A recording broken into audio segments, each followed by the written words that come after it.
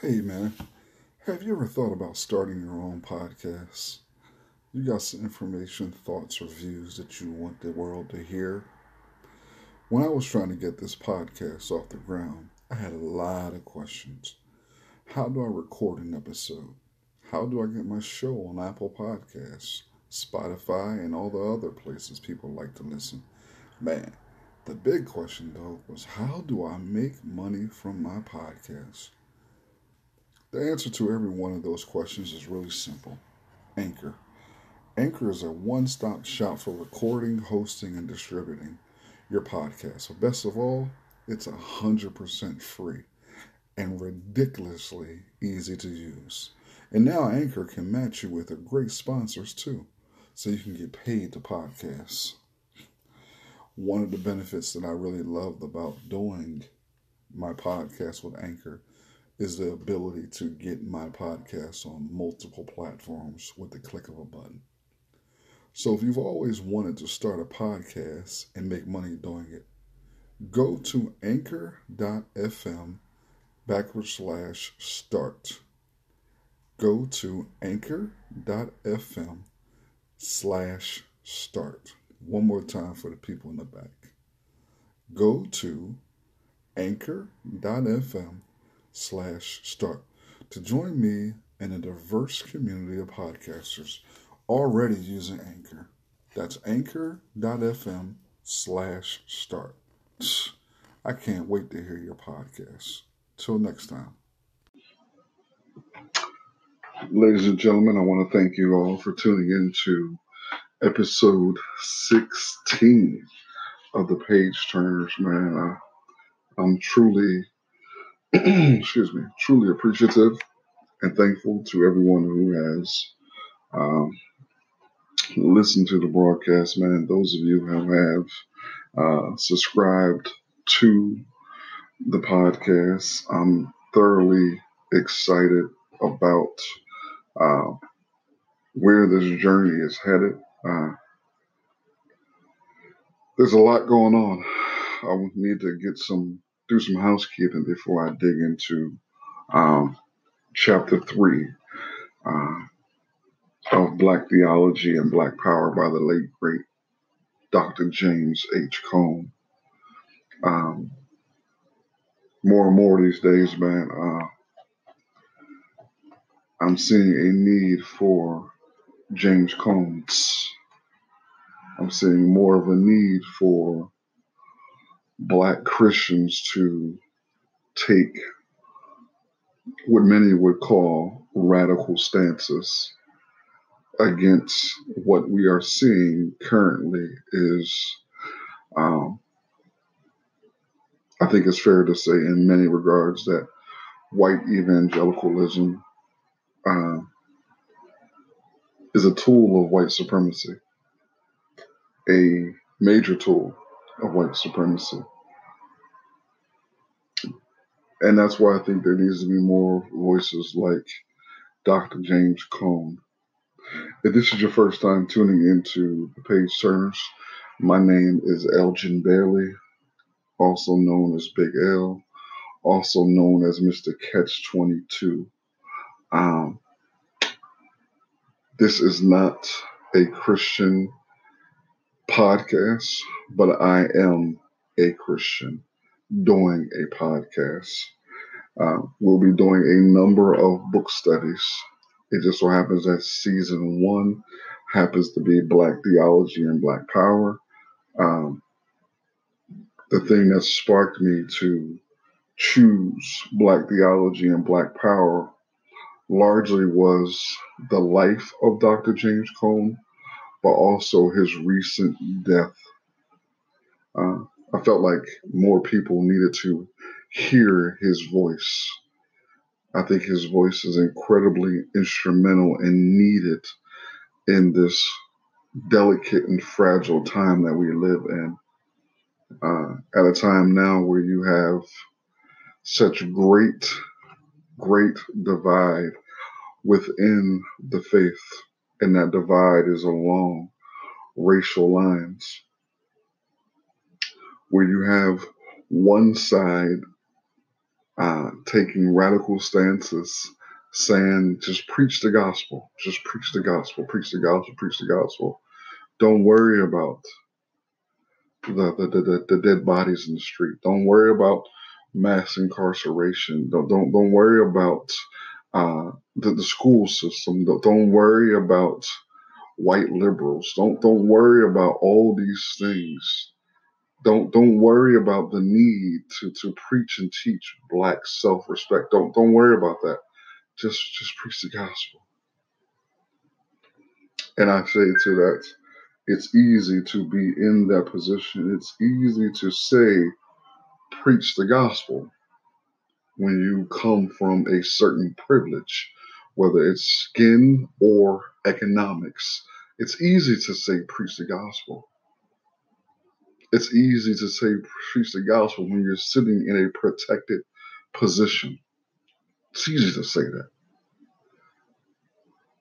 It's one thing to be hungry. It's one thing to be oppressed. It's one thing to be suffering. There's one thing that needs to feel validated. There's another way to want to continue to fight just to show and prove that you are human.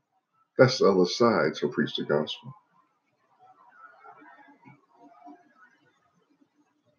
This has not been a incredibly popular topic. And I say that, and I'm not talking about this particular book or this particular podcast, because I didn't come into this podcast looking for popularity. I didn't come into this podcast, man, looking for notoriety. I didn't come in this podcast looking for great or some sort of financial gain. I came into this podcast to do this podcast focus specifically on books, because I believe there is a great gulf, a great need for Black voices doing book reviews, audiobooks. There's a need for books being talked about from a Black perspective. There's a need for that.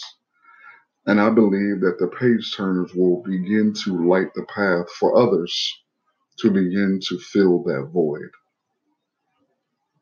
So again, to all you guys who have stood by, man, and supported me on this journey, we are on episode 16, man.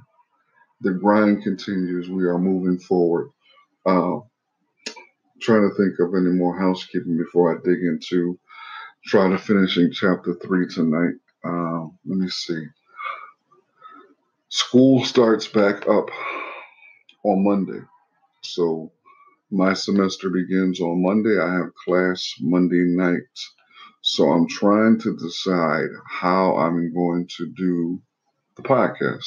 I'm going to continue to do the page turners. The page turners is not going anywhere. It's a passion. It's something I love.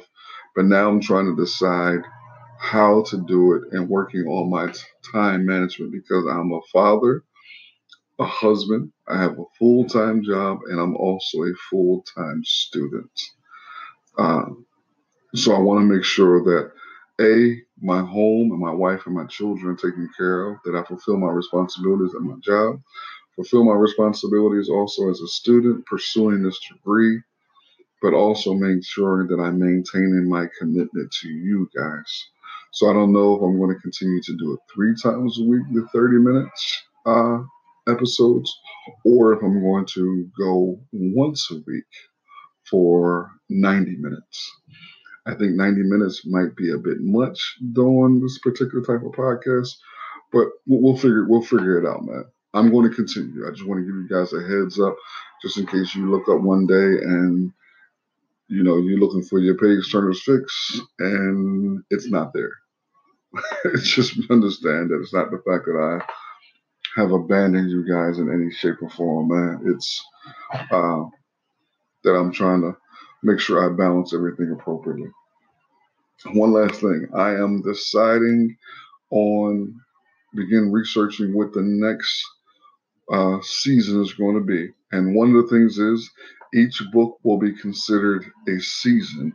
Each time I get in front of the microphone is an episode. Okay? Seasons are the books. Episodes are each time I get in front of the microphone. So this is episode 16. Black Theology and Black Power is season 1. So I'm already beginning to think about what season 2 is going to be, what book we're going to read. And I got a couple in mind. But if you have any suggestions, man, feel free to hit me up at Elgin Bailey on Twitter. You can find me Elgin Bailey on Facebook, or you can send me an email to pageturnersbtm@gmail.com. Let me know what you think, man. Any ideas on any particular books that you would like to see me chop up, and we'll see. Or your boy's gonna pick. Now I've spent almost 10 minutes going into this particular topic. That's 10 more minutes that I wanted to spend just doing housekeeping. So without further ado, let's dig into chapter 3 of Black Theology and Black Power. And the text reads, "It is unfortunate that such men were in the minority even among the Quakers. There was a temptation to let economics rather than religion determine one's actions. The Quakers, like most groups who could afford it, owned slaves. But the spirit of freedom and liberty in civil matters was at least a concern of some Quakers, which is more than can be said of others. In light of this history, it is not surprising that the white churchmen have either condemned Black power or, as more often the case, joined the other silent intellectuals in our colleges and universities." Let me pause right there and tell you this. If you are a Christian and you are silent on what is taking place in regards to white supremacy and the awful evils that it is putting on Black people, you are complacent in your silence. Also, Dr. Cole mentions colleges and universities. Excuse me. Many of these colleges, universities, seminaries are some of the most dangerous places for Black minds to ever be involved in. Seminaries in and of itself tend to be very, very dangerous ground and tend to push a white evangelical westernized view of Christianity. And it is devoid of Black faces as students and Black faculty. And that's a problem. And the text reads, "They have never championed Black freedom. During the most fervent period of lynching, the church scarcely said a word against it. In fact, Gunnar Myrdal pointed out, Methodist and Baptist preachers were active in reviving the Ku Klux Klan after the First World War. There is little question that the church has been and is a racist institution. There is little sign that she even cares about it." And I think the same can be said now, man. The same can be said now. The text reads, "Some churchmen probably would want to point out their unselfish involvement in the civil rights struggle of the 1950s and the 1960s. And I'm going to say, yes, you have churchmen right now, white churchmen, also known as Dr. John MacArthur, who is using his participation in the civil rights movement, his march, his standing with John Perkins as some sort of badge of honor that he was actually involved in the civil rights movement, meaning he has the freedom to actually address social justice issues. It's just a weird, very disconcerting spot, but you're seeing that currently today. Now, remember, this text was written in 1969, and in 2018, we are still seeing that type of behavior. There was a Black man, Martin Luther King, who challenged the conscience of his nation by his unselfish giving of his time and eventually his life for poor Blacks and whites of America. The church does not appear to be a community willing to pay up personally. It is not a community which views every command of Jesus as a call to the cross. It appears instead as an institution whose existence depends on the evils which produce the riots in cities. With this in mind, we must say that when a minister condemns the rioters and blesses by silence and conditions with producer riots, he gives up his credentials as a Christian minister and becomes inhuman. He is an animal, just like those who, backed by an ideology of racism, order the structure of this society on the basis of white supremacy. We need men who refuse to be animals and are resolved to pay the price so that all men can be something more than animals. Whether Black Power advocates are that grouping, we will have to wait and see. But the church has shown many times that it loves life and it is not prepared to die for others.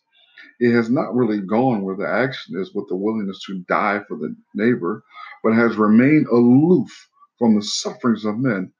It is a chaplaincy to sick middle-aged egos. It stands or sits condemned by its very whiteness. Dr. Cohen is punching them in the mouth. Goodness.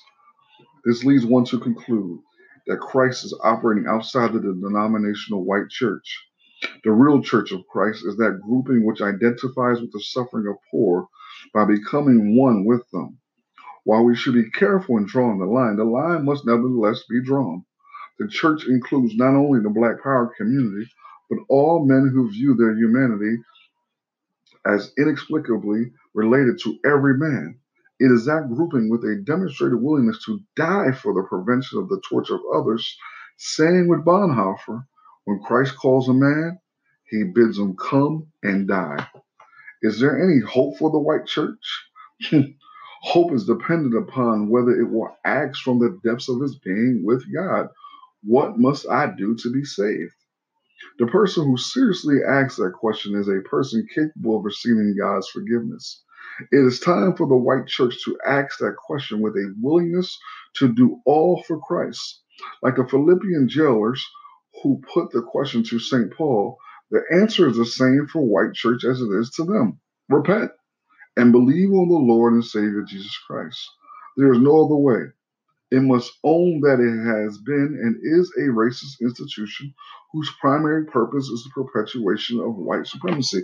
Man, do they understand how far that would go? How far that acknowledgement would go to say, yeah, man, the white church is a racist institution and it has been a tool to push white supremacy. And we sick and tired of it too. But we don't know how in the world to change it. Help us. And the text reads, but it is not enough to be sorry or to admit wrong. To repent involves change in one's whole being. In the Christian perspective, it means conversion. Speaking of Jesus' understanding of repentance, Barkham says it means to lay hold on the salvation which is already at hand and to give up everything for it. This involves a willingness to renounce self and the world, and to grasp the gift of salvation now here in Jesus Christ. But there is no repentance without obedience, and there is no obedience without action. And this is always action in the world with Christ fighting the evils which hold men captive. For the white churches, this means a radical reorientation of their style in the world towards blacks. It means that they must change sides, giving up all claims to lofty neutrality. It means that they will identify utterly with the oppressed, thus inevitably tasting the sting of oppression themselves. It means that they will no longer stand silently or march weakly protesting, but will join the advocates of Black Power in their unambiguous identification with the oppressed and with the revolution made by the oppressed. A racist pattern has been set, and the church has been a contributor to the pattern. Now it must break that pattern by placing its life at stake. Excuse me, family. Okay.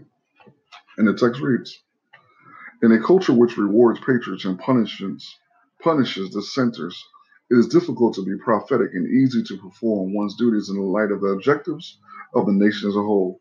This was true for the state church of Germany during the Third Reich, and it is true now of the white church in America, as blacks begin to question seriously their place in this society. It is always much easier to point to the good amidst the evil as means of rationalizing one's failure to call into question the evil itself. It is easier to identify with the oppressor as he throws sops to the poor than align himself with the problems of the poor as he endures oppression. Moreover, the moral and the religious implications of any act of risk are always sufficiently cloudy to make it impossible to be certain of the right action. Because man is finite, he cannot reach that state of security in which he is free of anxiety when he makes moral decisions. This allows an irresponsible religious man to grasp a false kind of religious and political security by equating law and order with Christian morality. If someone calls his attention to the inhumanity of the political system towards others, he can always explain his loyalty to the state by suggesting that their system is the least evil of any other existing political state. He can also point to the lack of clarity regarding the issues, whether they concern race relations or the war in Vietnam. This will enable him to compartmentalize the various segments of the societal power so that he can rely on other disciplines to give the word on the appropriate course of action. This seems to characterize the style of many religious thinkers as they respond to the race problem in America. Therefore, it is not surprising that the sickness of the church in America is also found in the mainstream of America religious thought. As with the church as a whole, theology remains conspicuously silent regarding the place of black men in American society. In the history of modern American theology, there are few dissenters on black slavery and current black oppression among the teachers, writers of theology, and those who do speak are usually unclear. Too often their comments are not a replica or but a replica of current cultural ethos, drawing frequently from non-theological disciplines for the right word on race relations. More often, however, theologians simply ignore the problem of color in America. Any theologian involved in professional societies can observe that few have attempted to deal seriously with the problem of racism in America. It is much easier to deal with the textual problems associated with some biblical book or to deal objectively with religious phenomenon than it is to ask about the task of theology in the current disintegration of society. It would seem that it is time for theology to make a radical break with its identity with the world by seeking to bring to the problem of color the revolutionary implications of the gospel of Christ. It is time for theology to leave its ivory tower and join the real issues, which deal with the dehumanization of blacks in America. It is time for theologians to relate their work to life and death issues, and in so doing, to execute its function of bringing the church to recognition of its task in the world. For the sickness of the church in America is intimately involved with the bankruptcy of American theology. When the church fails to live up to its appointed mission, it means that theology is partly responsible. Therefore, it is impossible to criticize the church and its lack of relevancy without criticizing theology for its failure to perform its function. Theology functions within the church. Its task is to make sure that the church is the church.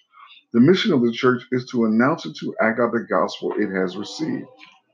When the church fails in its appointed task by seeking to glorify itself rather than Jesus Christ, it is the job of theology to remind her what the church truly is. For theology is that discipline which has responsibility of continuously examining the proclamations of the church in light of Jesus Christ. Dogmatic theology is the scientific test to which Christian church puts herself regarding the language about God which is peculiar to her. The task of theology, then, is to criticize and revise the language of the church. This includes not only language as utterly speech, but the language of radical involvement in the world. The church not only speaks of God in worship, but as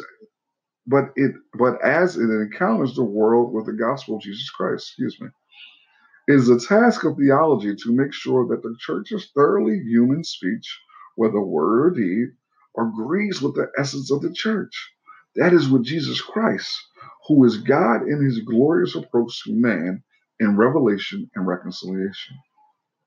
The church cannot remain aloof from the world because Christ is in the world. Theology, then, if it is to serve the need of the church, must become worldly theology. And that makes some of y'all uncomfortable just hearing that. This means that it must make sure that the church is in the world and that its word and deed are harmonious with Jesus Christ. It must make sure that the church's language about God is relevant to every new generation and its problems.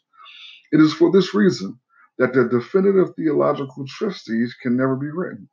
Every generation has its own problems, as does every nation. Theology is not then an intellectual exercise, but a worldly risk. Woo! American theology has failed to take the worldly risk. It has largely ignored its domestic problems on race. It has not called the church to be involved in confronting the society with the meaning of kingdom in light of Christ, even though it says with Tulick that theology is supposed to satisfy two basic needs: the statement of truth of Christian message and the interpretation of this truth for every new generation. It has virtually ignored the task of relating truth of the gospel to the problems of race in America. The lack of a relevant, risky theological statement suggests that theologians, like others, are unable to free themselves from the structures of the society. The close identity of American theology with the structures of society may also account for the failure to produce theologians comparable to structure in Europe, like Bultmann, Barth, and Bonhoeffer. Some try to account for this by pointing to the youth of America, but with that seems an insufficient explanation since their other disciplines appear to be hold their own.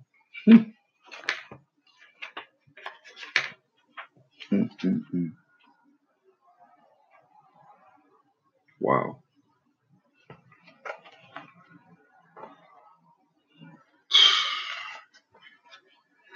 Sometimes you just read, man, and you gotta pause. And you literally have to pause. I think this podcast tonight, family, might be a little longer. I want to try to finish up chapter 3, so I apologize in advance for going over the 30-minute mark, if that is the case, which I do believe it will be. I do believe it will be. Maybe not. We'll see. And the text reads, in Europe, the situation seems to be somewhat different. Karl Barth's theology was born in response to the political and economic crisis in Germany. He began his career as a liberal theologian. He believed that the kingdom of God would soon be achieved through the establishment of a socialist society. He put his confidence in latent resources of humanity. And this meant that Barth, along with many liberal theologians of his day, believed in the adequacy of the religious man, the adequacy of religion, and the security of the culture and civilization. The First World War shattered his hope of the kingdom of God on earth. The civilized man, who was supposed to be moving steadily, even rapidly, toward perfection, had cast himself into the orgy of destruction. In the wake of the war came communism and fascism, both of which denied Christian values. As a result of the war and its aftermath, Barth felt that the problem of man was much more desperate than most people realized and would not be solved simply by changing the economic structures. For a while, Barth was in a state of shock. In particular, he was burdened with the task of declaring the Christian message to his congregation every Sunday. What could he say? People did not want to hear. He was quite sure his own man-made philosophy or his own opinion. In due time, Barth was led with his anthropodic conception of Christianity to a thoroughgoing theocentric conception. He was led from trust in a man to complete trust in God alone. He was convinced that he could not identify God's word with man's word. No human righteousness can be equated with divine righteousness. No human act can be synonymous with God's act. Even the so-called good which man does in this world counts as nothing in God's eyes. To identify God's righteousness with human righteousness is to fail to see the infinite qualitative distinction between God and man. The distinction between that which is human and that which is divine.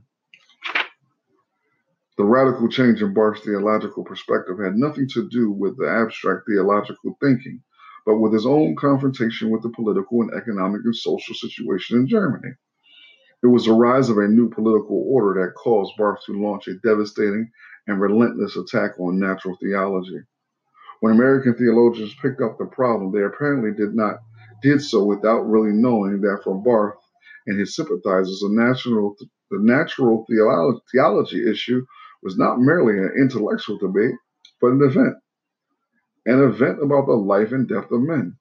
Observing the rise of Hitler during the 1930s, Barth saw clearly the danger of identifying man's word with God's word. Excuse me. To say that God's word is wholly unlike man's word means that God stands in judgment against all political systems. The work of the state can never be identified or confused with God's word. In Hitler's campaign against the Jews, an alien God dominated Germany. Men were being slaughtered on an altar. It was no time for a caption of lofty objectivity. When Barth and me, no natural theology, no blending of the Word of God, and the Word of God, the political implication was clear. Hitler is the Antichrist. God has set his face against the Third Reich. Excuse me. Americans have generally agreed that Barth's rejection of natural theology was a mistake. Is that because American theologians still see a close relationship between the structure of their society and Christianity? As long as there is no absolute difference between God and man, it is possible to view America as the land of the free and home of the brave, despite the oppression of blacks. As long as theory is identified with the system, it is impossible to criticize it by bringing the judgment of God's righteousness upon it. Barth's theology may serve as an example of how to relate theology to life. The whole of the theology represents a constant attempt to engage the church in his life situations. Its notable development is clearly a response to new problems with men face in work involvement. If American theology is going to serve the needs of the church by relating the gospel to its political, economic, and social situation in America, it must first cut its adopting dependence upon Europe as a place to tell what theology ought to be talking about. Some European theologians like Barth and Bonhoeffer may serve as examples of how to relate theology to life, but not in defining our major issues. It has overlooked the unique problem of powerless blacks.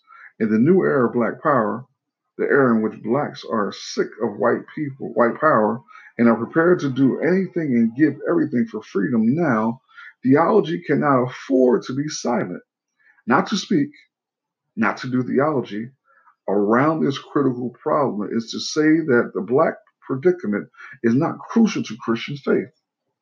At a moment when blacks are determined to stand up as human beings, either they are shot down, the word of the cross certainly is focused upon them.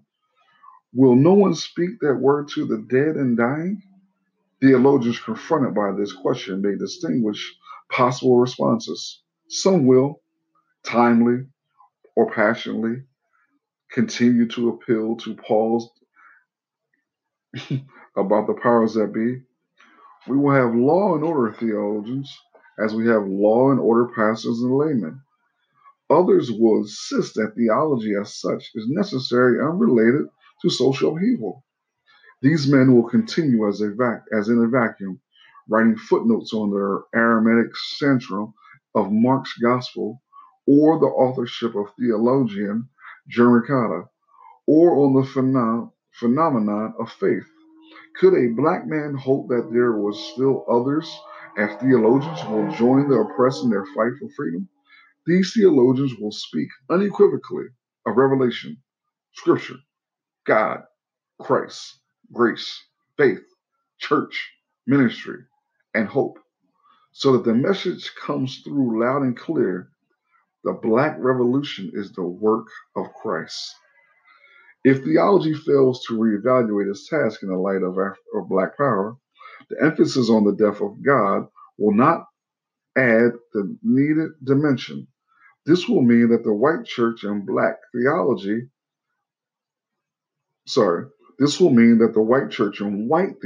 are dead, not God. It will mean that God will choose another means of implementing his word of righteousness in the world. And I think that's crazy because sometimes, man, I hear people, who are so gun ho about scripture that they think that the only truth that they can find, only truth that is able to be seen or felt or anything along those lines, is truth from the scripture. And the text reads, the white response so far in and out of the church is not yet, which in a twisted rhetoric of the law of the free means never. Law and order is a sacred incarnation of priests of the old order, and the faithful respond with votes, higher police budgets, and Gestapo legislation. Private and public arsenals of incredible destructive force testify to the determination of a sick and brutal people to put an end to black revolution and indeed to black people. The black man has violated the conditions under which he is permitted to breathe, and the air is heavy with the potential for genocide. The confrontation of black people as real persons is so strange and out of harmony with the normal pattern of white behavior that most whites cannot even begin to understand the meaning of black humanity. In this situation of revolution, and reaction, the church must decide where its identity lies. Will it continue its chaplaincy to the forces of oppression, or will it embrace the cause of liberation, proclaiming in word and in deed the gospel of Christ? That is the end of chapter 3 in Black Theology and Black Power by the late, great Dr. James Cone. The next chapter we will begin is titled The Black Church and Black Power. The Black Church and Black Power. This is your boy Big L, man, with another episode of the Page Turners. This particular season, Black Theology and Black Power, man. Reach out and touch your boy. I love to hear from you, man. Let's chop it up. Any ideas, critiques, criticism, or complaints, send them to your boy, man. Till next time.